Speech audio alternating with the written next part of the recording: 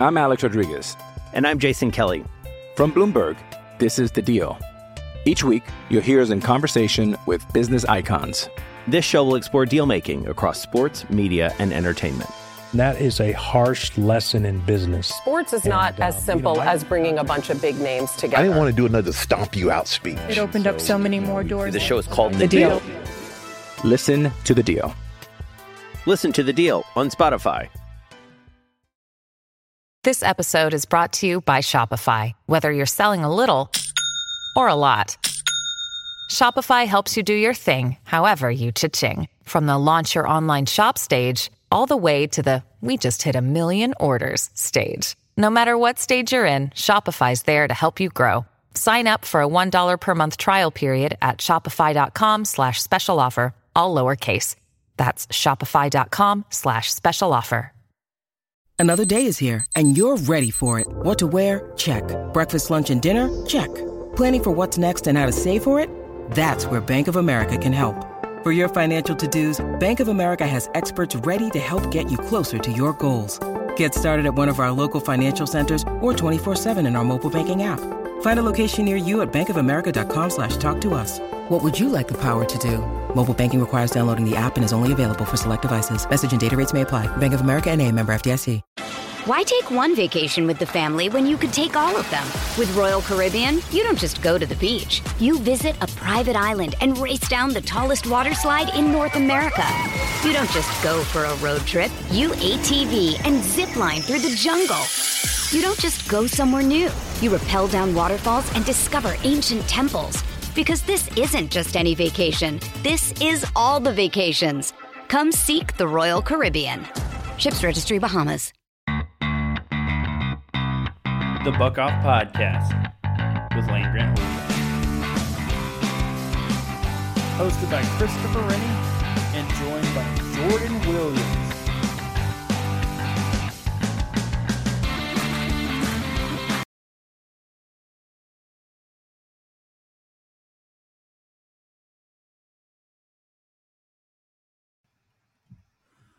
Welcome in, Buckeye Nation. This is your host, Christopher Rennie, bringing you another episode of the Buck Off Podcast, now with Land Grant Holy Land. Make sure you're subscribing to the feed. I am here today with Jordan Williams. How you doing today, Jordan? I'm doing good. It's been a week already, and I also can't believe it's already time to record. I feel like it's Wednesday to Wednesday just goes super quick, but I'm doing well. How are you? Doing well. I had my last 3 days have been obscenely busy with work stuff away from the podcast. But, like you said, dude, it feels like we just recorded, honestly, the last episode. No, I do. I agree. I wake up and it's like, oh, time to start planning the next one. Oh, time to record. I don't know where the weeks go. I don't know. And I'll always be on Friday, I'll be like, all right, we got to start planning the next one. We got to start. And then I'll be like, we can just wait until Monday. Then Monday gets here and then it's Tuesday. I'm like, we're recording tomorrow. But yeah, we got a good show today. I think What If Week at Land Grant Holy Land has been a lot of fun. Make sure you guys are checking out all those articles online. We've had quite a bit of fun with that. I mean, there's a lot of what ifs in Ohio State history. I'm not the biggest what if guy, but I mean, there's still somewhere I'm like, man, we just need to what if that was different? It's a real conversation. I think it's probably the second most popular sports conversation there is besides random matchups. And I think Jordan's got a really good one today. Yeah, I'm not much of a what if guy either, especially when you're a fan of Ohio State and it's okay, but they're going to be good next year and the year after that and the year after that. And they're the only program that's never had a bad season.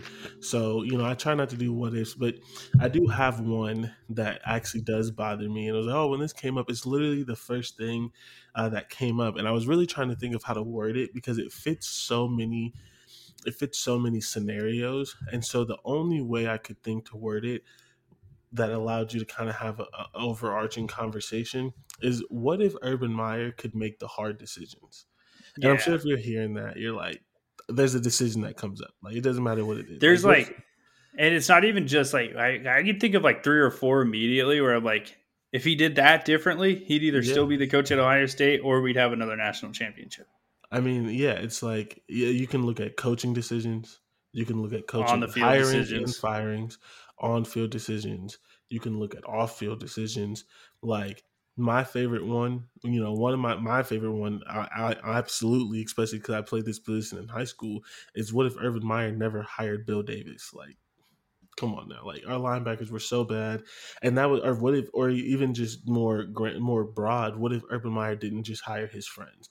I mean, we can all name Zach Smith, Bill Davis. You didn't fire some of the offensive coordinators fast enough. Like, I mean, it can go round and round and round. I mean, who was the cornerback hire that he had right after Kerry Coombs left? I'm pretty sure he only lasted a year. He wasn't great. Because he got replaced immediately after by Hafley and another guy. Alex Grinch. Grinch was the DC. He left for Oklahoma to become he was the defensive backs coach, and then he went to Oklahoma to become a defensive coordinator. Yeah. Terrible recruiter, terrible defensive backs coach. It was our worst year until last year. And he didn't have the COVID excuse. No, I honestly, I think it was worse than last year because at least we had the COVID and, injuries. Those defensive backs I don't know what he was doing with that defense. It just did not work. Well, and like putting it in perspective, how good Okudah was the next year, how good Arnett was the very next year when he left, it was like, well, what was this guy doing? And, that's like kind of like the tip of the iceberg. It's just that little stuff. And like, I think you're onto something with that Bill Davis hire because that's similar to the Zach Smith hire. It's these hires, where you're not getting the best personnel at Ohio State Alabama's making those cutthroat decisions, like they want the best coaches all the time. They're willing to part ways with coaches. They're willing to take chances on risky hires. And, Ohio State didn't do that with high level stuff. Like Zach Smith was a risky hire, and I don't even think he warranted the risk at all. Nope. But he was a family friend or something related to Urban Meyer and Earl Bruce's nephew. Yeah, Earl Bruce's nephew. It's just like, so, we could talk about this for like 17 podcasts, and literally every single one of these what if could have its own episode. One of the worst what ifs as far as just how it affected the fan bases. What if the Michigan State game never happened? And I solely blame that on him because they were running his offense. And I just remember, do you remember the play that they loved to run where they would move the tight end and then they would leak him out and try to throw him in the flat, and it never went anywhere. Yeah, it would always be a completion for 2 yards. Yeah, he always ran that, and we all know Ezekiel Elliott, who, spoiler alert, whenever we get to running backs, is probably going to be my number one running back, and I have no shame in saying that. Yeah, I don't think there's honestly any competition there. No, they didn't run, you know what I mean, Ezekiel Elliott. That's an Urban Meyer decision, whether it's him personally as the de facto offensive coordinator, as the head coach, who he hired as the offensive coordinator. I mean, we can go on forever. So my what if, and I would love to, as we continue to talk about it, is just, what do you think would have happened if one of those decisions was changed, or even two of those things happened? Do you think we have another national championship? Do we think we have two more playoffs? I mean, I just saw a stat that kind of blew my mind. In 7 years, Urban Meyer only won the Big Ten 3 times. And I think one of them, we were suspended in 2012, his first year, but we probably won the Big. So what are your thoughts on if one of those decisions or multiple of them had been different? Yeah, I mean, at the end of the day, so the Bill Davis one, I think everyone can be like, all right, that was serious, a case of a personal favor. And when you're in a cutthroat conference and you're at the cutthroat level that Ohio State is, you can't be making decisions based off personal relationships. Just because the guy was the best man at your wedding, or just because the guy's been in your coaching tree and all that stuff for 2 decades, it doesn't matter at Ohio State. Now, granted, I'll give Ryan Day a lot of credit here. Yes, he kept his hires close to the vest, but he brought in Greg Madison, who was the exact opposite of what Ryan Day was. He's a 45-year coach. People respect his opinion in a room They needed that elder statesman, especially when you bring in a guy like Hafley, who's very similar to Ryan Day, where he's like 38 years old, a top mind in the top young mind in the sport. Like that's what Ryan Day did well. Yes, they were friends per se, but in a way where you're like, this guy's young, he's talented, or this guy's old, he's well respected. It's like in the NFL when Sean McVay was a super young coach, who did he bring as the defense coordinator? Wade Phillips. Ryan Day has done a great job of providing players with what he's not in the other coaches. And what Urban Meyer did was the complete opposite of that. Did Ed Warner and Tim Beck deserve multiple years as the offensive coordinator after Absolutely not. pitiful performances? Did Zach Smith deserve the second chances he got at Florida, at Ohio State with Urban Meyer? Absolutely not. He didn't warrant any of the disasters he created. And on top of that, the worst of them all, and I'm putting that on top of Zach Smith outside of all that stuff. Zach Smith actually wasn't the worst coach. He's just not really the best person, depending on how far you believe the stories went. Regardless, the positions he put himself in are forgettable and were not worth the problems that were caused at Ohio State with the talent he had.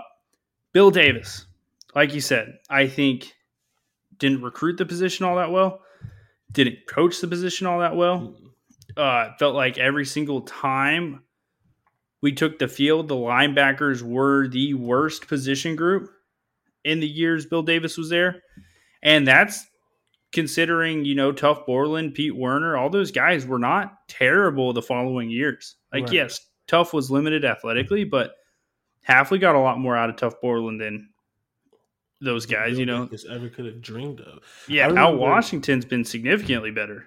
Yeah, I don't remember what game it was. It may have been the Purdue game, or maybe it was the Iowa game. One of those losses. I just remember watching the linebackers and watching them play at like 3 yards. Yeah. And if anyone knows anything about linebackers, like if anyone's played or even just like, linebackers stand 5 to 7. And today's game, a middle linebacker or outside linebacker, depending on, if they're a hybrid or whatever, they may even play at like 8 or 8.5. Yeah, they play a lot deeper now due to the passing game and the RPO game. But you never stand at 3. Yeah, and I remember I had a big problem with that with Greg Schiano because he really had the talent on the back end to do it, but he didn't have the linebackers who could cover space horizontally well enough to have them that close to the line. And, when you lose a player like Nick Bosa, when you don't have the experience on the interior, it's really hard to have young linebackers with that responsibility that close to the line playing that reactionary.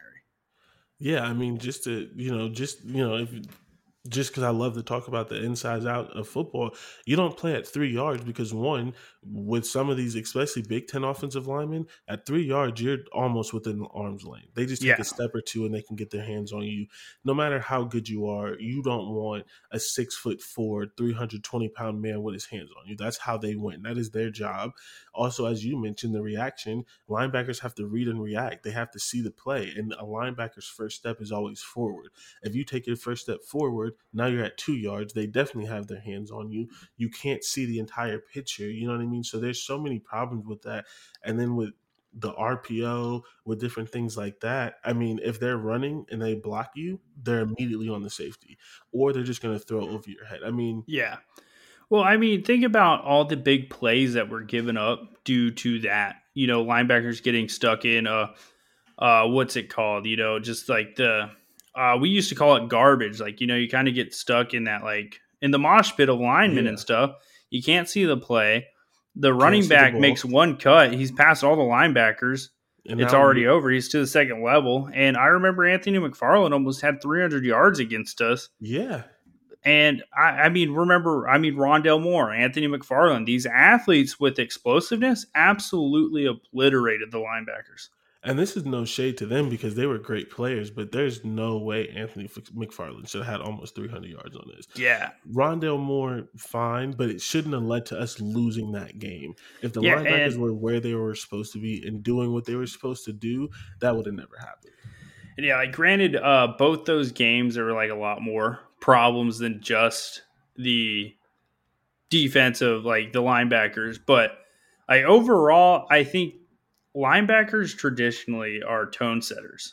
Absolutely. especially in our defense. And when you play with three linebackers, they have a lot of responsibility. They don't get, like in a 3-4 type stuff, they very much get listed into different jobs and roles. Like you have your edge rusher type linebacker, you have your two middle linebackers, then you have your third guy who's usually pretty good at covering open space. In a 4-3 defense, regardless of if you're the Will, Mike, or Sam linebacker, you tend to be in the box a high percentage of the time. That means you have a lot of ground to cover, and you have to be able to make decisions in a timely manner so plays don't break off. When you're at 3 yards, you don't have that opportunity. And that's why I think the Greg Schiano defense, that's why I think the Bill Davis linebackers failed so much, was because they treated it like they had Patrick Bowman. They treated it like they had these elite NFL linebackers, and it's college football. Like, even if you have the best linebacker, you still want to give them the easiest route to be successful. And they made really good linebackers look like they were scrubs. Like, we had really good linebackers. Like, as much as we said they didn't recruit that well, and they didn't compared to some of the other recruiting that we had, there were still, a young Malik Harrison. There were still, multiple NFL draft picks. Yeah, we just went over linebackers last week, and there's multiple of them, like Jerome Baker and Raekwon McMillan, who are having very good NFL careers, and they were literally fighting the system. They were, and maybe my years may be off with one or two of those, but they were literally fighting the system to be productive. And the last one that I have, and this is maybe the biggest one, is the quarterback decision. I mean, what if we didn't have to, spend 8 games trying to figure out that JT Barrett was better than Cardale Jones? And subsequently, what if we got an extra year of Dwayne Haskins instead of starting senior JT, which I know is not an easy decision. But Alabama did it. And we're playing against the Alabamas. Alabama sat their quarterback for the freshman, and they won a national champion. And I still think Dwayne Haskins, especially that year, would have been better than JT. Yeah. That's 2 back-to-back quarterback decisions that one of them or both of them cost us a chance at another national title. Yeah, no, I think it's interesting for sure, especially the first point. I think, JT Barrett had, a really great freshman year, then he broke his ankle, then he didn't get a spring. And, there's a lot of debate on if JT Barrett reached his peak really early or if his growth was stunted as a quarterback because of the way it was handled his sophomore year and the offensive coordinators he had, because we saw with Tom Herman, guess what? JT Barrett, super successful, and Cardale Jones went on a great 3-game run that I don't think a lot of people could have done. Taking a look at that following year, I don't think he was very much set up for success. And then he had the OVI, which threw a wrench into him sort of taking back the starting role because of the suspension. And then his junior year, it felt like Tim Beck and Ed Warner. That was just a year where I felt like it was just a pitiful attempt of an offense. It was all Curtis Samuel and JT Barrett runs. That was the offense. And then we saw his senior year a lot of improvement when he got Ryan Day as his offensive coordinator. But I think you're onto something. I think whether it was Joe Burrow, whether it was Dwayne Haskins, whoever ended up starting that year probably could have been a better quarterback than JT Barrett due to the fit in Ryan Day's schemes and what he can do as a vertical passer. Because we all saw JT Barrett. When he was on Penn State game in the comeback, one of the best quarterbacks in the country, but we didn't see that level enough as a passer. And I think you said it all. And I think that purpose perfectly showed the what if, because it showed the what if of if he hired better people. JT struggled because of the hires that he made with his offensive coordinator and that play call and that design, and him struggling to get off of his power run system. So that showed that struggle. And then the struggle of play calling and not relying on the running backs, different things like that, going back to his offensive system. And then the what if of if he just made a better quarterback decision. I mean, that one case with that one quarterback, JT Barrett, has a million what ifs that all rely on Urban Meyer's shoulder. And everyone loves to say his record that he's only lost like 5 games or whatever the actual number is. But the 5 losses are major losses. It's Purdue, Iowa, it's Michigan State, knocking us out of playoff contention, knocking us out of championship contention. If you really look at the losses outside of the years where we lost in the playoffs with Urban, so the Clemson year, you know what, Clemson could be a better team, but those losses to Purdue, those losses to Iowa, those should have never happened. No. If you're a team, and this is a conversation you hear a lot, no matter who you talk to, but Urban Meyer was always about the philosophical approach as a coach. Over X's and O's, it was about grinding, it was about being better, it was about the chase. I think Bill Rabinowitz even wrote a book called The Chase because that was something that Urban Meyer ingrained in his players. And, after the national championship, they completed the chase, but you can't keep playing that no one respects you. You can't keep doing that. Obviously people respect you. You're Ohio State. You won a national championship. You're going to get everybody's best punch. And I think when you don't have the best personnel, when you don't have when you play a little too much into your favorites on the team, for lack of a better term, you're going to lose games like that because you're not putting the best team out there. I think he even said it himself. He's never lost a game where he felt like the more prepared team lost. When a team wins a game, it's because they prepared better. It's because they executed better. It's because they played better. And, Ohio State gets a pass sometimes because guess what? They'll have a play like Benjamin Victor catching a crossing pattern and running 35 yards while missing 4 tackles. That's some stuff you're gifted with at Ohio State. You don't always get lucky. You don't always have those moments. And when you're not willing to make the tough decisions, when you're not willing to go for it on 4th down, when you're not willing to change the quarterback, it's where you lose those games. Yeah, I mean, wasn't it Indiana that almost beat us 2 years in a row? Both games were 53 to 48 and stuff like that. Urban Meyer was not a good big game coach. I'm sorry, a bad game coach. He was a great big game coach. He was not a good bad game coach. His teams had the tendency to play to the level of the opponent. And I think I feel confident in saying that that's not going to happen to Ryan Day. If Ryan Day is going to lose a game, it's going to be a hell of a game, and you just have to give props to the team that beat them. Except that Clemson loss. That's another what if. And one thing I want to go on this is it felt like after Urban Meyer won the first national title, he got a little complacent. I could see that, yeah, definitely. And I think when you see the hires, when you see him getting his friends in there, I mean, we've all seen the picture of him on the golf cart eating pizza after the Fiesta Bowl. It was a Fiesta Bowl? No, it was the Orange Bowl. And was that the Clemson loss? Yeah. Okay. He had the box of Papa John's, and it's one of my favorite pictures in sports history. But that's what sparked him to bring in new people. It took that type of loss to make him reconsider doing stuff differently.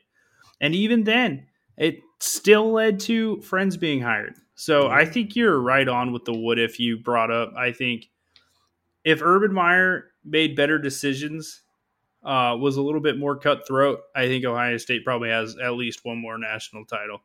Easily. I think we're viewed, because in my opinion, Ohio State has always been better than Clemson.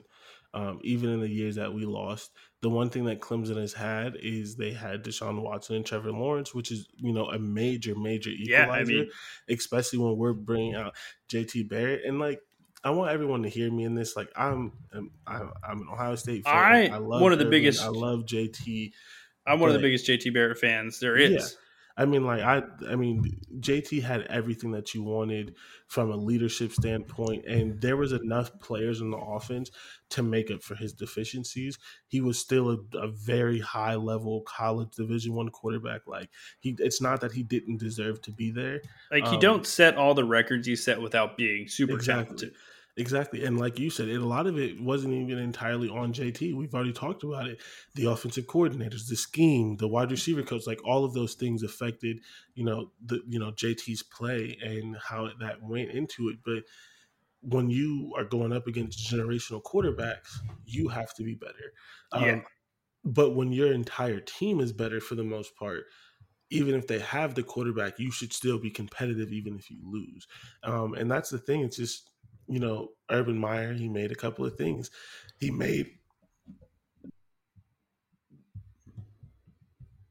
going to say that again. I'm sorry. Yeah, go for it. And that's, Urban Meyer, he made a couple of decisions. He made a couple of things that would have changed the course and even how he's looked at, because I genuinely believe Ohio State had the team and the talent to win 2 or 3 rings in his 7 years. And to do that, you beat Clemson a year, you beat Alabama a year, whatever. I think we had the teams to do it. I think it's a crime that we only have 1 ring.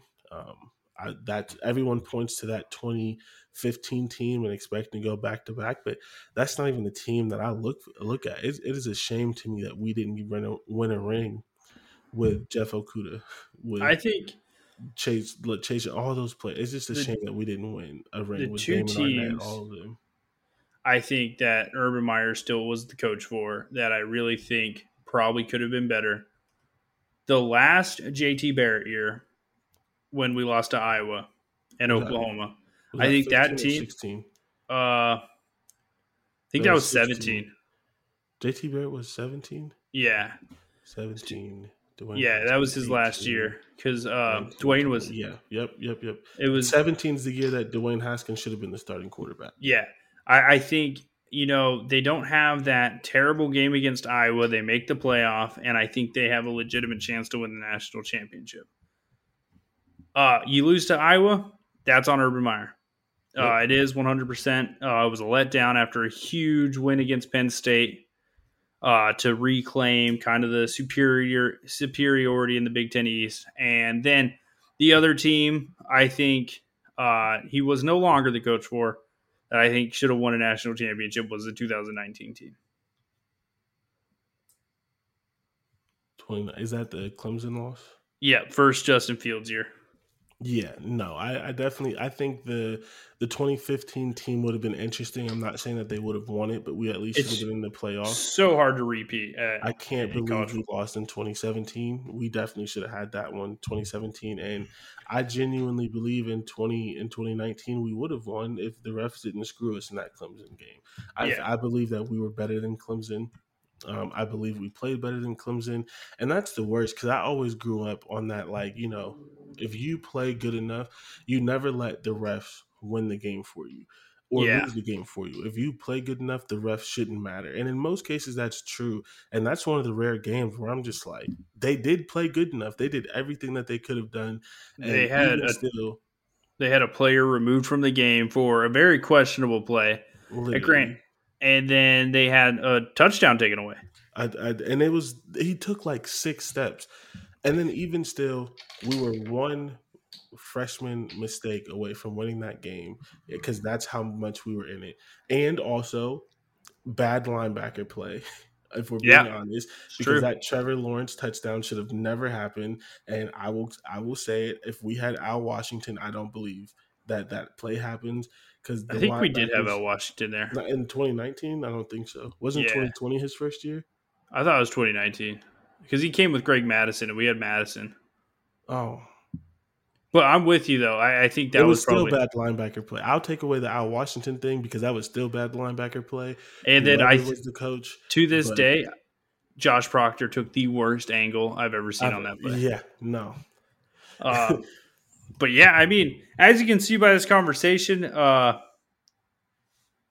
lot of what ifs in the Urban Meyer era. We kind of did the whole what ifs week in 26 minutes, which is pretty crazy. Yeah. But yeah, we should have more national championships. I feel like a lot of fan bases say that, but I think that's like a legitimate claim with Ohio State. We talked about it last week. I think with how Ohio State's recruiting right now, I think we're 2 years away from, we talked about it with the 2021 expectations from here on out. I think if they don't have multiple national championships, we're going to have the same what if questions 5 years from now. Definitely. 10 years from now. Especially 5 years from now. I'll save this. I'll save more in depth when we get into actually predicting the season and stuff. But yeah, honestly, I don't see why we can't win it this year. I think this year the team is breaking in a new quarterback. We're all on the same level. I think this is probably the year where I legitimately could see like 7 or 8 teams winning it and not be surprised. Yeah. I won't go that far. I don't believe there's ever 7 or 8 teams that can win it, but I'll give you a good 4. Yeah, I mean, and a half. Right now in the offseason, on paper, I think there's 7 to 8, but once we see those paper teams play, it always changes, and there's usually 1, 2, or 3 teams that could win it. Yeah, I'm going to give you 4. Now, thank you guys for listening, but we got to take a short break. I'm Alex Rodriguez. And I'm Jason Kelly. From Bloomberg, this is The Deal. Each week, you'll hear us in conversation with business icons. This show will explore deal-making across sports, media, and entertainment. That is a harsh lesson in business. Sports is not as simple as bringing a bunch of big names together. I didn't want to do another stomp you out speech. It opened up so many more doors. The show is called The Deal. Listen to The Deal. Listen to The Deal on Spotify. Why take one vacation with the family when you could take all of them? With Royal Caribbean, you don't just go to the beach. You visit a private island and race down the tallest water slide in North America. You don't just go for a road trip. You ATV and zip line through the jungle. You don't just go somewhere new. You rappel down waterfalls and discover ancient temples. Because this isn't just any vacation. This is all the vacations. Come seek the Royal Caribbean. Ships Registry, Bahamas.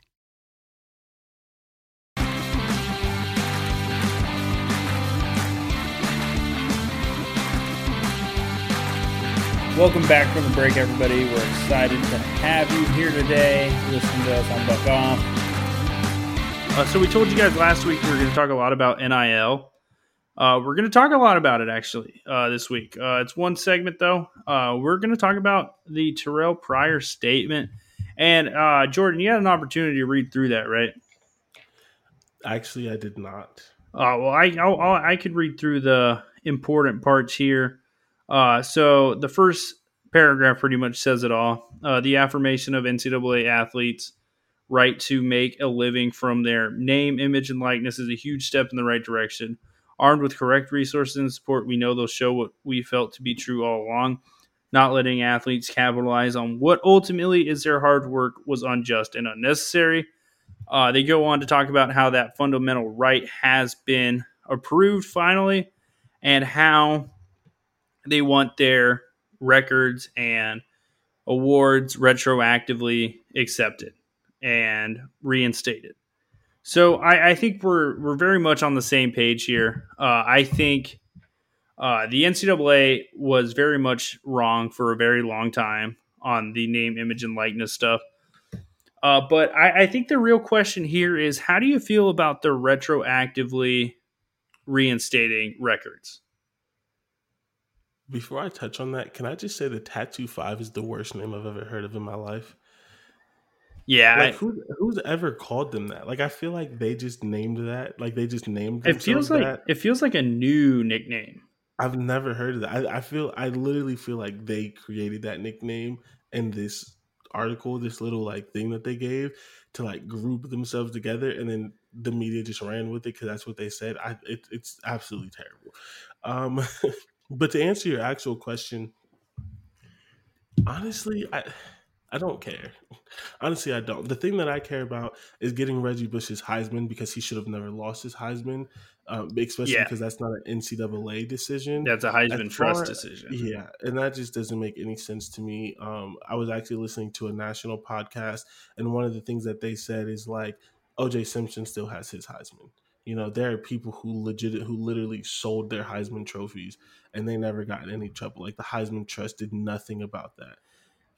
But Reggie Bush lost his Heisman. So I think my take on the retroactively reinstating stats and stuff is, regardless of how the NCAA looks at them, we all know what happened. We all know the team went 12-1. What I think, though, is when you look at history, when you look at the serious offenders during the time, the SMUs, any team that's been hit with any sort of level of death penalty in sports, I do think the rules were very much in place, and that retroactively reinstating records that were lost due to that. Because regardless of how you feel it impacts on the field play, SMU paying players to come to SMU is legitimately creating an unequal playing field because no one else can pay their players legally. So when you take it into that account, would SMU have landed Eric Dickerson? Would they have landed the level of players they were getting at a small Methodist university in Dallas, Texas? My answer is no. Do I think Tattoo Gate or whatever the fun name they try to give this story is the same thing as that? No, absolutely not. I don't think that is the same thing because the difference is with memorabilia is it's yours. If I wanted to give this Apple Watch to someone in exchange for money, in exchange for, I'm allowed to do it. I think that's just basic. That's just basic trade. And I think they were right. I don't know. The thing is with reinstating it though, is it was blatantly against the rules at the time. Right. So yes, I think there's probably some middle ground we can have. What I do want to see is Jim Tressel back in the horseshoe. I want to see Terrell Pryor appreciated by Buckeye fans again. I want to see Dan Herron, who was one of my favorite running backs growing up, back in the horseshoe because they do deserve to be appreciated, to be respected, because the reality of it is they didn't do anything wrong from a basic human standpoint. It was just against some arbitrary rules. Yeah, I agree. And actually, all I do is listen to podcasts, and Ari Wasserman made, that similar point in that he wants to see them in the building again and kind of respected and stuff like that. The one thing that I would say, and this is interesting and take it with a grain of salt, I didn't do this research myself, but Stu Mandel or Bruce Feldman on their podcast, The Audible, they mentioned that even in today's NIL rule, what they did would still be against the rules. Because they were selling team memorabilia. And the one thing that I can say is, I'm not sure if you had any of these conversations when you played football, but when I was with Kent State's football team, when I was working and things like that, one of the things that they told us is, as the staff, and they told the players, is you can't get rid of, this stuff. Like, you don't, like, if you get rid of it, you essentially have to throw it away, which unfortunately is kind of a waste of money. And I just had to do that with some of my older stuff because it has the Kent State branding. And so when people see that, and just an example, if I give my shirt to the Goodwill and it has Kent State football, someone picks it up and go robs a bank. Now on national TV, they see Kent State football and a crime. And so I think that's one thing where it's like, it's kind of different. It's like, yes, it's their stuff, but it still, in a sense, represents the university. Yeah. And it's very specific things. It's their gold pants and stuff like that. So I don't entirely agree with that. Like, it's like harmless. It's still technically harmless, but that's like an antitrust like law copyright thing that all universities have. So whatever. I agree 100%. The way that they're looked at as people and the way that they're treated and the fact that they're not around Ohio State, that's criminal. That should have never happened, and it shouldn't have taken this to bring them back in. I mean, but Jim Tressel built everything we have today. It's like thanks to him that we're where we are with Ryan Day. Like, if we're being honest about it. I agree 100%. So, really, Jim Tressel not being in this shoe, legitimately makes me sad. The fact that until these laws were changed, that he was never going to be invited back, it's like you said, that's absolutely criminal. And that just doesn't. It was never that serious. Especially when you start to see some of the other things that are going on, and he lied to protect